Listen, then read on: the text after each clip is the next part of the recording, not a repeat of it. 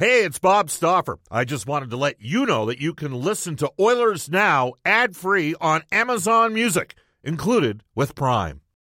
When you need mealtime inspiration, it's worth shopping Kroger, where you'll find over 30,000 mouth-watering choices that excite your inner foodie. And no matter what tasty choice you make, you'll enjoy our everyday low prices, plus extra ways to save, like digital coupons worth over $600 each week. You can also save up to $1 off per gallon at the pump with fuel points. More savings and more inspiring flavors make shopping Kroger worth it every time. Kroger, fresh for everyone. Fuel restrictions apply. Another day is here, and you're ready for it. What to wear? Check. Breakfast, lunch, and dinner? Check. Planning for what's next and how to save for it? That's where Bank of America can help. For your financial to-dos, Bank of America has experts ready to help get you closer to your goals. Get started at one of our local financial centers or 24/7 in our mobile banking app. Find a location near you at bankofamerica.com/talktous. What would you like the power to do? Mobile banking requires downloading the app and is only available for select devices. Message and data rates may apply. Bank of America N.A., member FDIC. Oilers Now with Bob Stauffer. Weekdays at noon on Oilers Radio, 630 CHED. We return to Oilers Now with Bob Stauffer. Brought to you by Digitex. Office supplies at huge savings? Yeah, Digitex does that. Digitex.ca on Oilers Radio, 630 CHED. Welcome back, everybody. Quickly into the Ashley Fine Floors text line, and then we'll get Louis DeBrusk to comment. We'll start with this text. Bob, somebody has to deal with Giordano. He injures players. And Mike texts the show and says, Bob, I like Giordano, but he stuck his leg out to impede. It was dirty. I do think the replay shows he tried to avoid using the knee. Original intent was, I believe, was there, and he needs to be taken to the woodshed Saturday night from Mike. And Drexel in Victoria says, Bob, how come Tkachuk's brutal two-hander on Leon in overtime isn't getting talked about? It was vicious. All right, well, there was a lot going on last night. We had a kicker of a game, and we are going to bring in our headliner today for Touchback Safety. Your safety's their goal. Discover your safety training solutions at touchbacksafety.com. From NHL Hockey and Rogers, he was down at ice level last night. Louis DeBrusk. Hey, Louis, how you doing? I'm doing well today, Bob. How are you doing? Good. I know I'm loving the chatter already because there's already more building up the game for Saturday night. So now, are you doing that one too? Yeah, I am doing that one. No fires have been put out, which I like to see, and there's some stuff that could boil over and carry over into the game Saturday again, which, you know what, again, just makes for great hockey. All right, so tell me what it was like. You're down at ice level in the warm-up, and look, we're up on the 7.5 floor for the broadcast, 8th floor for this show. We have a little bit lower perch for the actual games. You're down there. How much chirping and chattering was going on before the game? There was a lot. There really was. Zach Rinaldo was, pretty much skating the line like you do in the olden days. Skating down the line, looking over their side, making sure you're making eye contact. He had a conversation with Cassian. Darnell Nurse and him had 2 or 3 exchanges where Darnell went right over and even actually crossed the red line a little bit to talk to him. And, and what would he say to him? Would he say, you're irrelevant, you play 6 minutes a night? There was a little bit of a swagger to his chirp. That's kind of what he was saying. But at the same time, Ronaldo's one of those players that's going to try and get into your skin. He's a physical player. He plays on the edge. It's why he was injected into the lineup. And he was just trying to set the tone earlier that, listen, this isn't going to be an easy night. And Darnell was like, listen, you can say whatever you want. It's not going to change anything we're doing. I love it, though. It was old school. I really had the feeling being down between the benches, like this could have been a 1985 or 95 game. It was like it just had that feeling of an old Battle of Alberta where you knew things were going to happen. Everybody was watching. We wondered if they were going to do it or if they were going to not do it because George Peros was in the stands and people had a microscope over top of this game and were watching it closely. But, who thought Nugent Hopkins and Monahan would get things started? But once that fight happened, I knew that was going to be a trigger for another one. And sure enough, I do think Matthew Tkachuk challenged Cassian right off the opening face. First shift when they were on the ice together, second shift. He wanted to go. He wanted to get it over with. He wanted to get it done. Excuse me. And I've been in that situation. I understand that. And Cassian kind of wanted to let him wait a little bit. And then finally, when he had enough, he said, okay, let's do it. Spirited scrap. They both got up. I think it almost was a little more respect for each other after that. And but the game never really lost its chippiness. There was a lot of little stuff that happened behind the play, after the whistle, going to the benches. And, you know what? It just was great stuff. I had to be on your toes down there the whole game because you never knew what was going to happen, especially when players were crossing, trying to get to the respective benches. There was a lot of stuff happening in front of me. So I know we discussed this back in the 15th of January because I mentioned at that stage, it wouldn't surprise me if they ended up going. I'm going to put another one at you. You ready for this? Mm-hmm. When they play Ottawa, it wouldn't surprise me if Brady Tkachuk fights Zach Aston. You know what? Good point. I wouldn't be surprised at all. I saw him throw around PK Subban the other night. Well, there were a lot of guys cheering for. There were a lot of guys, as you know, in the league. There was a lot of guys cheering for Brady Tkachuk in that one. I think that's not PK's strong suit for sure. It's not something he does a whole lot. Yep. I can't remember the last time I saw him in a fight, to be honest with you. But Brady Tkachuk is a bigger version of Matthew. Yeah, he's going to be a force. He's going to be like, hey, Matthew Tkachuk's a force. Just back to Nugent. So you're sitting there because it happened right in front of you with the Nugent Hopkins Monahan thing, and Monahan got the early jump on Nugent Hopkins, and then I used the line, Louis, in the show. I said, Nugent's got an older brother. And it looked like the little brother, because he's given away some size there, and he knew what he was doing once he got his hand free, eh? Well, the thing that he's fought before. We saw him fight. Dan Hamhuis he fought. I think it was his first fight in Vancouver, and Hamhuis is a scrappy guy. He's a solid dude. Yeah. I mean, Nugent Hopkins isn't afraid to fight. He played in the dub. He's seen it. He respects it. But, that's just not his game. But I love seeing guys get out of their comfort zone. I love seeing guys push it to the edge. Monahan, the same. That was his first National Hockey League fight. That was the third for Nugent Hopkins, but you're right. Bigger guy Monahan gets the go-ahead. But what I liked about it is when they separated, Nugent Hopkins took 3 hard strides to get right back into the fight. Like, he wanted more. It was like, okay, you started this, and I want a little bit more. I don't think Monahan expected that much of a pushback by Nugent Hopkins, but I guarantee you both of those players will have more respect for one another. It's amazing. You go out there, you battle, cross-check, slash, drop the gloves. And you know what? Now they're looking at each other going, okay, I know how far I can push you, and you know how far you can push me. And it's just the lay of the land. It's how it happens out there. That you figure things out in games like that. But one of the things that I said on the air last night was whenever there's something that happens in a game, even with tough guys like Zach Kassian, Tkachuk, it's an isolated thing between those two players. But there's a trickle-down effect to the whole team going into that game. There would have been some butterflies for guys that, maybe are on the not necessarily the most physical guys, but no, they have to ratchet their physicality up. And you could see that. The prime example was Monahan and Nugent Hopkins fighting. It does trickle right down your lineup, and every single player in that game was ready for that. I thought it was a terrific game. I really do. I think it was a great game. It was awesome that Edmonton tied it up and pushed it to overtime. I was happy to see them fight right to the end. And listen, I went to the skills competition, and it can go any way, but it was a real solid game. I think the last 2 games have been fantastic between the two teams. Yeah, absolutely. Hey, Louis, again, this happened less than 20 feet away from you. Do you think Nygaard broke his hand on that shot block? Didn't look good. You know what? And it's amazing. It's because Jeff Merrick asked me about it on the panel in between periods. I was on the panel last night, too, and he had mentioned to me, but when something like that happens and I'm just getting out of the way of players getting by me, a lot of times I'm more focused on not getting hit with a puck or a stick, and I just kind of let him go by me. I didn't really understand where he had gotten hit with that shot. And then when they showed the replay, we did a little replay of it afterwards, and it didn't look good. He was favoring that arm the whole way. So anytime you take a solid puck right to the arm or hand area, it's usually not good, and the fact that he didn't come back doesn't bode well. Yeah, and that's what I mentioned today. All right, we got to give credit where credit's due. So Tkachuk takes the fight, and look, it's not like, and I said earlier in the show, like Rudy Postchek, when you were in a fight with Rudy, it was a punch-in-the-face contest. It was nonstop. You knew that. I fought Rootin' Tootin' back in the day. We played together with the Rangers, but I fought him when he was with San Jose in an exhibition game. I think it was a neutral site game, too, if I'm not mistaken. It might have been in Vegas. And he wasn't banana peeling Udler after 2 punches? Oh, no. That guy never banana peeled. It was he wanted to stay in the fight the whole time.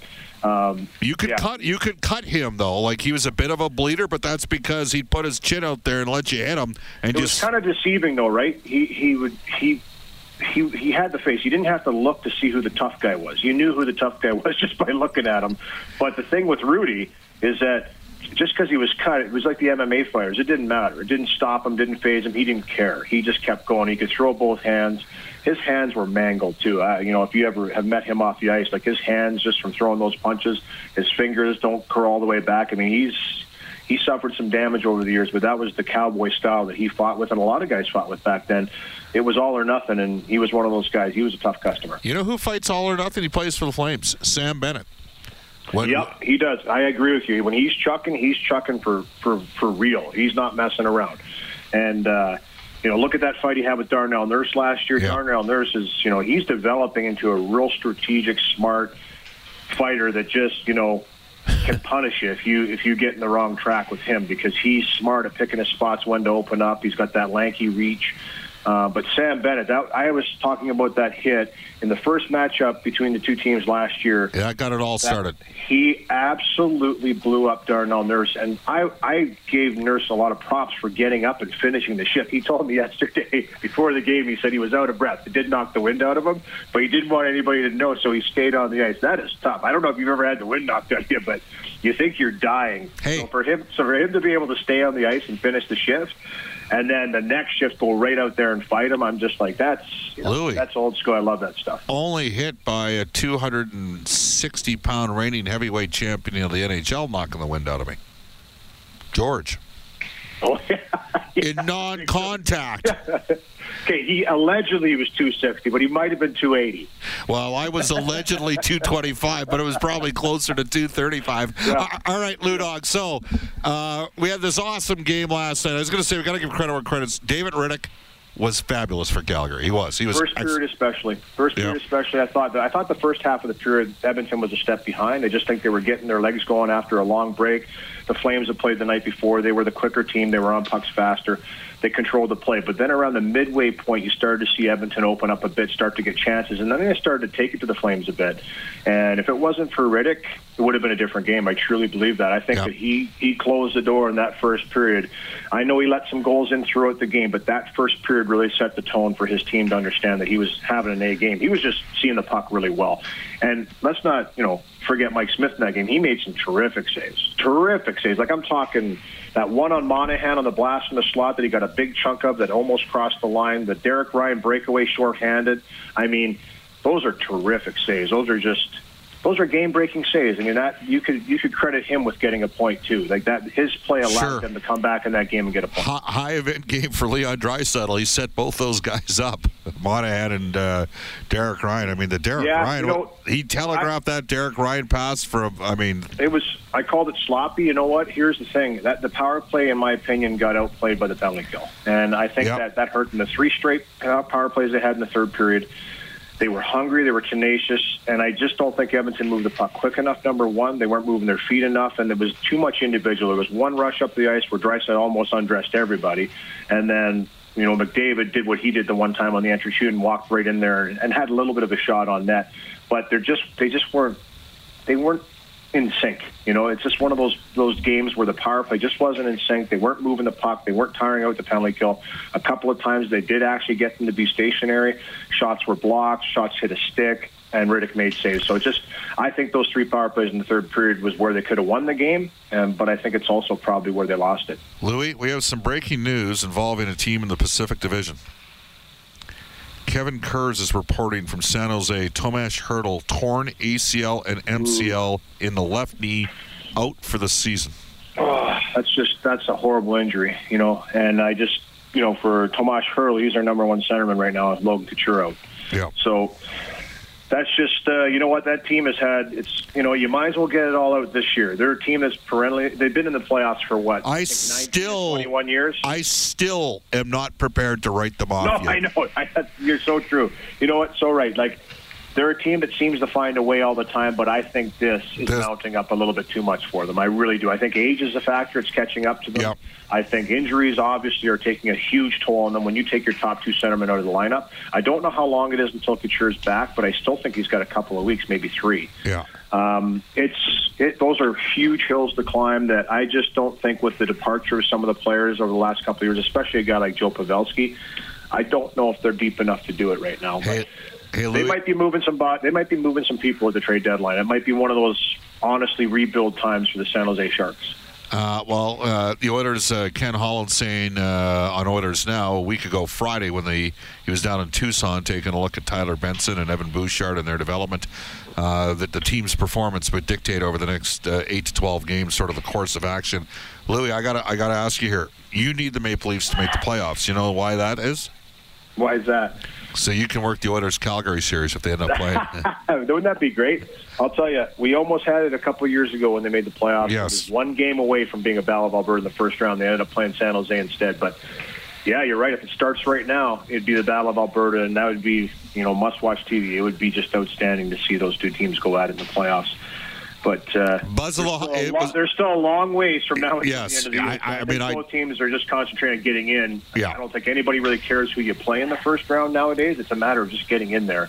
Yes, there's obviously some teams you would love to avoid if you can, but once you get in the final dance, it's like, okay, just you're going to have to go through good teams anyway, so it doesn't really matter. All right, I'm going to ask you a question here. Jake's playing in Boston right now, and he had to kind of prove it a bit. To play the entire year in the American Hockey League as a 20-year-old after playing in the Memorial Cup against Matthew Tkachuk as a member of the Red Deer Rebels after getting traded from Swift. Kyler Yamamoto's kind of had to prove it. And we've got a couple texts here saying, Bob, right now Kyler Yamamoto is the Oilers' fourth best forward. Based on what we've seen here since he's been recalled, the 9 games, Louis got 4 goals and 7 points. He's +6. He's on the ice. He's one of the 4 forwards that they're using out there in overtime on 3-on-3. Is that a fair assessment? Oh, I can't. I almost think we're underplaying it a bit. I don't think we've established how important he's been coming up to the team. I know we've talked about him a bit and we've given him a lot of praise in that regard, but it's allowed them to keep Draisaitl and McDavid separated. That's how much of an impact he's had. Nugent Hopkins' game has turned absolutely around now that he's playing with Draisaitl and Yamamoto. He looks like a completely different player. Like it's just opened up the door for Dave Tippett to have 2 strong lines. There might be some shuffling, I think, from here and there around, but that line for me right now is untouchable. I think that line is a line that I would absolutely keep the way it is because you've got 2 centermen now that are established and playing well. Just makes them a much harder team to match up against. I think Riley Sheahan's really taken a step forward, too, with Archibald. They've developed an amazing chemistry, those two. I didn't like his game yet. He looked like he hadn't played hockey for 10 days, Riley Sheahan. There was a little bit early, especially. I thought later that line started to grind it out a little bit, and that's when they play their best. But as of the last 10, 12 games, they've been really, really good for the Oilers. Kara got some more time up there once Nygaard went down, and I think that's a line also that, I thought Jujhar Khaira had a little extra bite to his game last night. I saw a couple cross-checks after whistles. Twice he went in there and separated Ronaldo from guys. I don't think Ronaldo wanted anything to do with him. He's a big, heavy guy, but I just like the fact that he was engaged and he was active in those scrums. Like, he's a big guy and he's a solid skater and he can play, but if he can add that dimension to his game, it's got to do it. It's got to get more involved. Yeah, it just makes him a completely different player, I think. All right. Hey, great stuff, Louis. We'll look forward to. Are you doing tomorrow's game as well, St. Louis? I'm not. No, I'm going right to Calgary. All right. Well, we'll see you in Calgary. All right, my man. Sounds good, bud. From NHL Hockey and Rogers, that is Louis DeBrusk. It is 12:51 in Edmonton, where guests and Oilers now receive gift certificates to Ruth's Chris Steakhouse. Follow the sizzle to Alberta's own Ruth's Chris Steakhouse, 9990 Jasper Avenue. Tell Brendan, Maggie, and Taylor that Oilers Now sent you. We'll take a timeout, get to some of your texts. This is Oilers Now, live from Rogers Place. Subscribe to the Oilers Now podcast. Available on Apple Podcasts, Google Podcasts, or wherever you find your podcasts. Oilers Now with Bob Stauffer on 630 CHED. If you saw Robert Plant in, mid-70s, and then saw him again in the 1990s, you don't understand how a man could put on 40 or 50 pounds. It just comes with the territory. It just happens. Brendan, just try to avoid it. Yeah, I'm going to try my best, man. I'm trying to make good habits now so that it doesn't catch up with me later. I played hockey with a group of guys called the Primetime Barons, and they were 15 to 20 years older than me when I was 20. I was on their team, and, they were good guys. Some of them were really successful businessmen, and they all warned me. They said, with your frame, you're going to pack it on if you don't watch the diet. And it's amazing when you have a broadcaster's diet, which consists of Baileys and coffee and sports energy drinks and chicken wings and steak. It's amazing how that adds up over time. All right, 12:55 at Edmonton. Not that there's anything wrong with that. We can tell you that you can follow Oilers now on a great road trip to the terrific city of Chicago. Oilers play the Hawks in March. This package includes great lower bowl game tickets, a welcome reception with yours truly. We're going to have some special guests there. Tours of Wrigley and Soldier Field for the Oilers Now Chicago roadie. Call New West Travel 780-432-7446 or go online at newwesttravel.com. You want to know how good that game was last night? It's on right now again on Sportsnet. And instead of working on my book for tomorrow's game against St. Louis, I'm rewatching that game. There you go. This text says from Mark, Bob, what are the Edmonton Oilers waiting for? Call up Benson. Neil is dragging down the Oilers, Connor McDavid. Bob, says Brian, the director of NHL officiating was in the building last night. Do you think Holland has a sit-down and points out some of the non-calls? I think that, that discussion happens throughout the course of the year. There was a really good one. Bob, you didn't ask Louie about the Giordano knee on Connor. Louie and the Sportsnet panel, including Burke, had an in-depth conversation about the dirty move by Gio. There you go. Again, you can text us at 780-496-0063 on the Ashley Fine Floors text line. Where was the one from Oilers GM that had me laughing? Did you see it, Brendan? We'll have to see if we can find it. Anyhow, keep texting the show. We're going to go off to a global news weather traffic update with Eileen Bell. And when we come back for Canadian Power Pack, Brian Burke. This is Oilers Now. Oilers Now with Bob Stauffer. Weekdays at noon on Oilers Radio, 630 CHED.